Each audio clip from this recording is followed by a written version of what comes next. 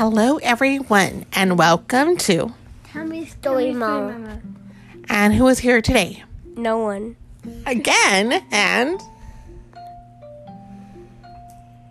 Meow meow. Meow Meow.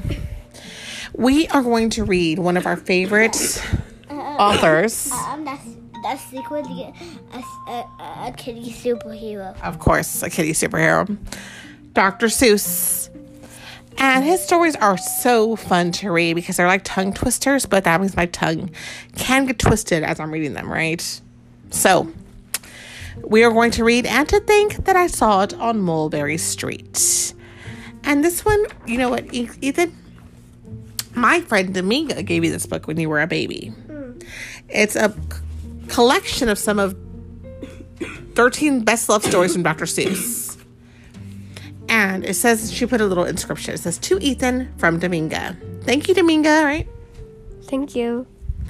May your life be filled with books of imagination, dreams, laughter, and inspiration. And I think they are, right? You love reading. You grew up to love to read. So this is a Dr. Seuss story. And to think that I saw it on Mulberry Street. And what are you thinking, Mr. Connor?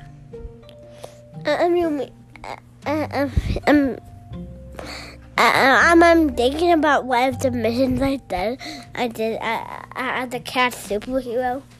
Oh, you did? Yeah. Okay.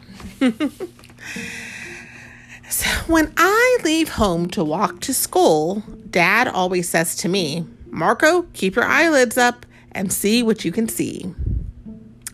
But when I tell him where I've been and what I've seen, he looks at me and sternly says, your eyesight's much too keen. Stop telling such outlandish tales. Stop turning minnows into whales. Now, what can I say when I got home today? All the long way to school and all the way back. I've looked and I've kept careful track. But all that I've noticed, except my own 2 feet, was a horse and a wagon on Mulberry Street. That's nothing to tell of.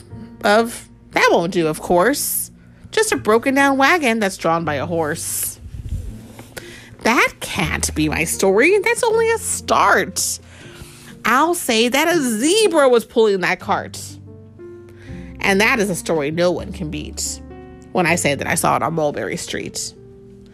So we live in San Antonio, Texas. Mm-hmm. You know, downtown, they have horses that carry people around, right? Mm-hmm.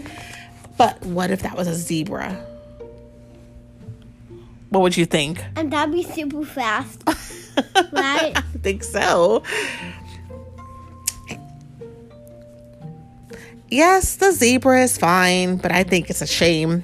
Such a marvelous beast with a cart that's so tame. The story would be really better to hear if the driver I saw were a charioteer. I don't know if I'm pronouncing that right. A gold and blue chariot, something to meet, rumbling like thunder down Mulberry Street. And so charioteer, it looks like they are from the Greek, and they're on kind of like a sleigh, and they have a whip, and they're trying to go really fast.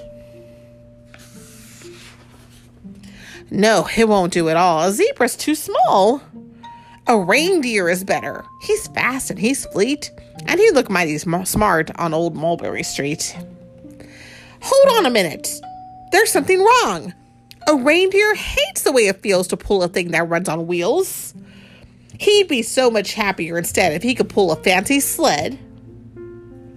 A reindeer and sled, right? That makes sense. A reindeer and sleigh. Say, anyone could think of that. Jack or Fred or Joe or Nat, like Santa Claus. Say, even Jane could think of that. But it isn't too late to make one little change. A sleigh and an elephant. There's something strange. I'll pick one with plenty of power and size. A blue one with plenty of fun in his eyes. And then, just to give him a little more tone, have a Raja with rubies perched on high throne. Raja, sorry. Say, that makes a story that no one can beat. When I say that I saw it on Mulberry Street. But now I don't know. It doesn't seem right. An elephant pulling a thing that's so light would whip it around in the air like a kite. But he looks simply grand with a great big brass band.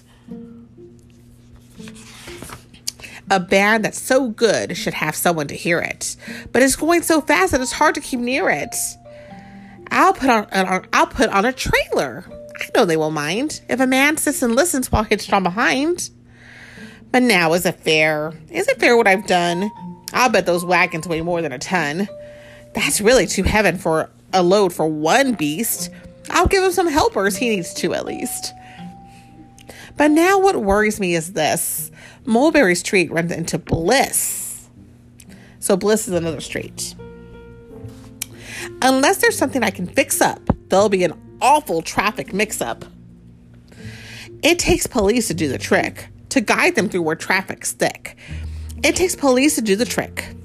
They'll never crash now. They'll race at top speed with Sergeant Mulvaney himself in the lead. The mayor is there, and he thinks it is grand. And he raises his hat as they dash by the stand. The mayor is there, and the aldermen too, all waving big banners of red, white, and blue. Is that the police? Yes, that's police. And that is one story that no one can beat. When I say that I saw it on Mulberry Street. With a roar of its motor, an airplane appears and dumps out confetti while everyone cheers. And there's the mayor. That's the mayor. It's like a big parade now. Yeah. And that makes a story that's really not bad. But it still could be better. Suppose that I add a Chinese man who eats with sticks, a big magician doing tricks, a 10-foot beard that needs a comb. No time for more. I'm almost home. I swung around the corner and dashed through the gate. I ran up the steps and I felt simply great. For I had a story that no one could beat. And to think that I saw it on Mulberry Street. But Dad said quite calmly, just draw up your stool and tell me the sights on the way home from school. There was so much to tell. I just couldn't begin. Dad looked at me sharply and pulled at his chin. No. He frowned at me sternly from there in his seat. Was there nothing to look at? No people to greet? Did nothing excite you or make your heart beat? Nothing, I said, growing red as a beet, but a plain old horse and wagon on Mulberry Street. So that was a fun story.